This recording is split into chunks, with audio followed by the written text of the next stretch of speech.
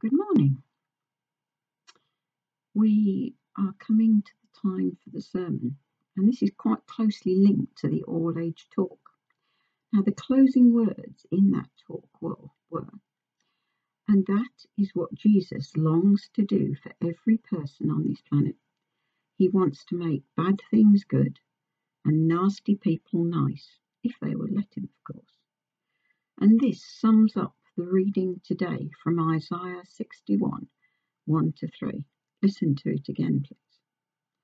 The Spirit of the Lord is upon me, because the Lord has anointed me to preach good news to the poor.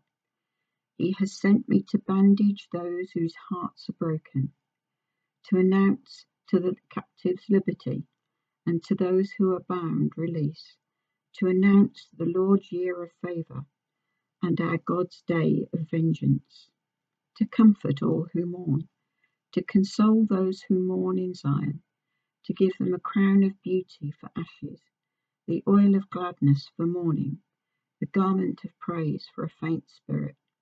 And they shall be called oaks of righteousness, and planting of the Lord, to beautify him.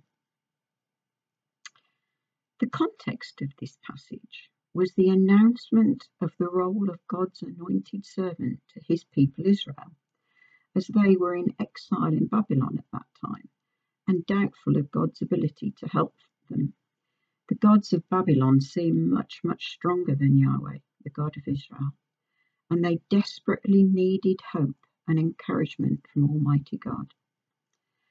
Then, in the New Testament, in Luke 4:18, we hear Jesus stood up in the synagogue at the beginning of his ministry, and he read those words from Isaiah. And at the end he said, "Today these words are fulfilled in your hearing." For these promises of the purposes of God Almighty stretched way beyond the Israelites exiled in Babylon to all the world. For God so loved the world that he gave his only begotten Son for its salvation. So, this, in a nutshell, is the good news of the gospel of Jesus Christ, the Messiah, the chosen and anointed Son of the living God. And today I want to explore this gospel as written by Isaiah and retold by Jesus in the Gospel of Luke, and in particular to look at who this gospel is aimed at, what is promised, and our calling and response that flows from it. So who is the gospel aimed at? Well, Isaiah tells us it is specifically for the poor. This is not just those who are in financial need. The Hebrew word goes much, much deeper. I'm going to quote from one of the commentaries I read as to the definition of what it means to be poor, as it says it all. The poor are those who are so broken by life that they have no more heart to try. Those who are so bound up in their various addictions that liberty and release seem a cruel mirage. The poor are those who think they will never again experience the favour of the Lord, or see his vengeance meted out on those who have misused them. Those who think that their lives hold nothing more than ashes, sackcloth, and a fainting heaviness of despair. So this definition covers those in great need, particularly the exiles in Babylon at the time of writing. But Jesus offers his good news to all who know they cannot manage life without his help. Those who have come to realise that life in this world is transitory and can change in a moment from a life of happiness, material success and apparent peace to a life of fear and despair after something evil and unexpected may happen beyond our control. The supposed blessings and riches of this world cannot save us from such. They are passing away, and just like when COVID-19 struck, life changes overnight, and the rug is pulled out from under our feet, and our hopes and dreams are so easily dashed. So, the essential meaning of those who are defined as poor are those who recognise that there is a God beyond their experience who loves the human race and wants to interact with them in order to help them. And in their poverty, they are willing to admit that God knows better than they do, and that his resources will be enough and much more to help them. The second point of this passage is to spell out the nature of the good news of Jesus Christ. Isaiah makes some amazing claims about what this Messiah will do for people. It all seems a bit impossible when you look at it through human eyes, too good to be true, as they say. This brings me to the issue of God's word. How much do we actually trust it to come to pass? Or does it feel like the prophet is just hurling random consoling words with not much chance of them ever becoming reality in our experience? If God's words are just empty promises, then we are worse off with a delusional hope that benefits us nothing. That is not good news. Now, I love listening to the weather forecast first thing in the morning. I get my breakfast and sit glued to BBC Breakfast at 7:57 each morning to see what the weather is going to be like over the next few days. And now, great news! I have a weather app on my phone that tells me what the weather is going to be, hour by hour, day and night, in any part of the UK I care to enter into the search box. Trouble is, I cannot really trust it totally, as sometimes things change, and one moment my app says sun, and the next it's absolutely tipping it down of rain and very wet. But that's the nature of the weather forecast. Mostly right, but sometimes wrong due to unforeseen weather fronts. But God is not like that. Isaiah says in chapter 55, verse 11, "So shall my word be that goes forth from my mouth. It shall not return to me void, without fruit, but it shall accomplish what I please." In other words, when God speaks, that word has within it the power to do what the word says. Creation is a good example of that. When he said, "Let there be light," there was light. And whether you are a creationist who believes that God created the world in 6 days, or if you wonder if evolution might be the way God made the world, in which case it took a very long time, but both tell us the same thing. When God speaks, it will happen. That is the power of God's word. We have a group in Harrow Baptist Church, which most of you will know about, called Coffee, Cake and Prayers. We used to meet every couple of weeks to pray for our church. We also studied a lot about the nature of prayer, and indeed Andrew has just recently finished the prayer course on Zoom. One thing I think we would all agree about is that prayer in reality is a bit like my weather app. Sometimes it comes to pass and sometimes it does not. And we have spent long hours in Coffee, Cake and Prayers trying to figure out why our prayers are apparently not answered. Well, I was reading through John, chapter 15, verses 7 to 8, a few days ago, and these were the words I read that amazed me, even though I've read them so many times before. Jesus said to his disciples, "If you abide in me, and my words abide in you, ask whatever you desire, and it shall be done for you. By this my Father is glorified, that you bear much fruit. So you shall be my disciples."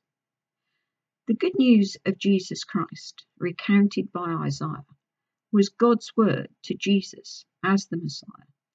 This was specific to him for all time. This was what he was to do.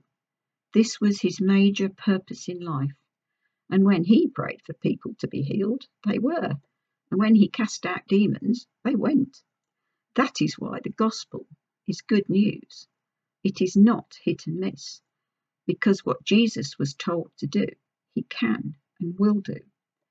So his mission to heal the brokenhearted, to release people from their sins, to comfort those who mourn, to replace the ashes worn by those in much grief by a crown of beauty, to give the anointing of gladness instead of a life based on mourning, and the ability to praise instead of a faint heart.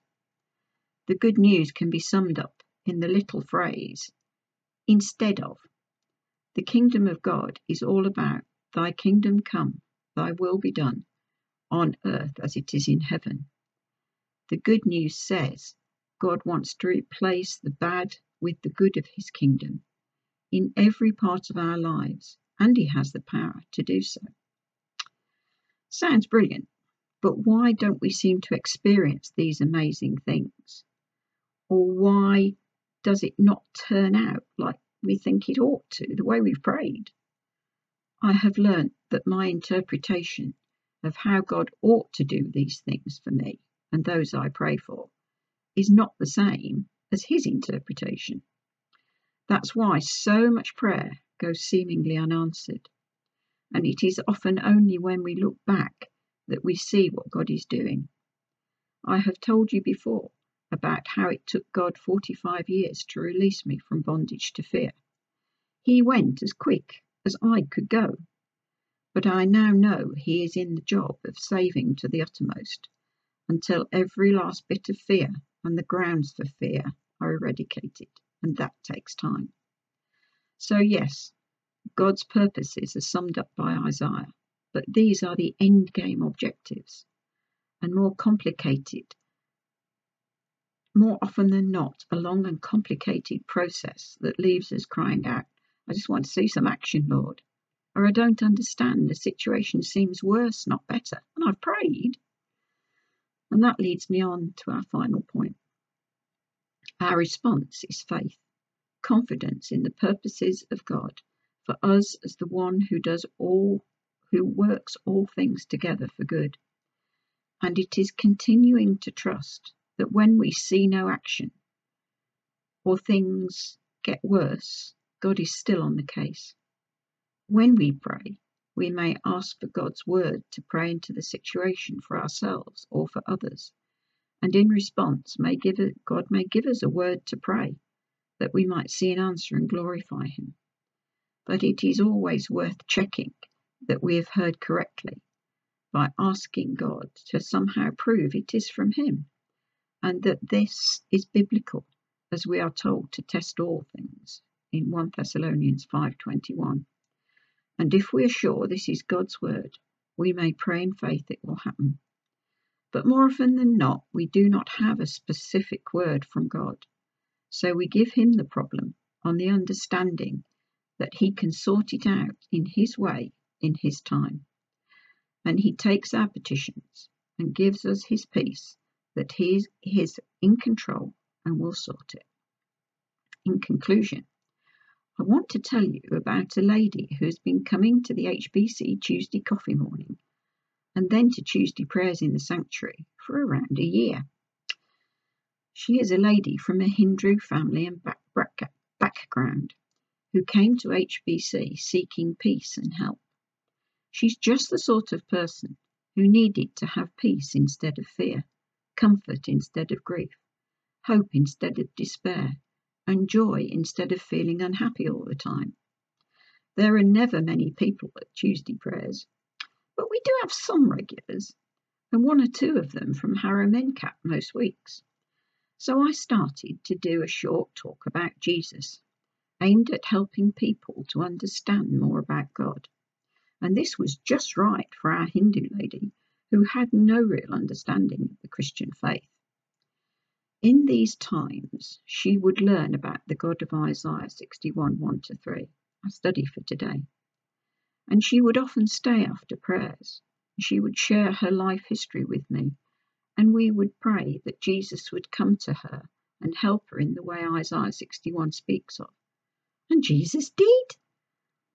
And it more often than not happened there and then. None of this waiting and struggling for 45 years. And whilst there has been lockdown, I have been in regular contact with this lady by texting. I pray for her needs, and Jesus seems to come alongside her and help her just like it says in his word. In fact, one day, a couple of weeks ago, she went to St Margaret's in Uxbridge, which was open for private prayer, and Jesus met her, and the glory of God fell upon her, leaving her very shaky. But she knew she had met with the living God. In all of these ways in which Jesus regularly meets with her, I stand amazed. This really is good news for her. And my point. Part of our response to the good news of the gospel is to share it with others, to tell them how God wants to help them, to pray for them and help them as God directs. Isaiah finishes the passage by telling us that those who believe this gospel will be like oak trees of righteousness, strong in the Lord, and will glorify him. Let us pray. Lord, we ask that your word may become real to us today, that we may know the God of the good news, the God who longs to make all things better. Show us how we can share your gospel with others today, and give us the faith to know how to pray in order that you may be glorified. Amen.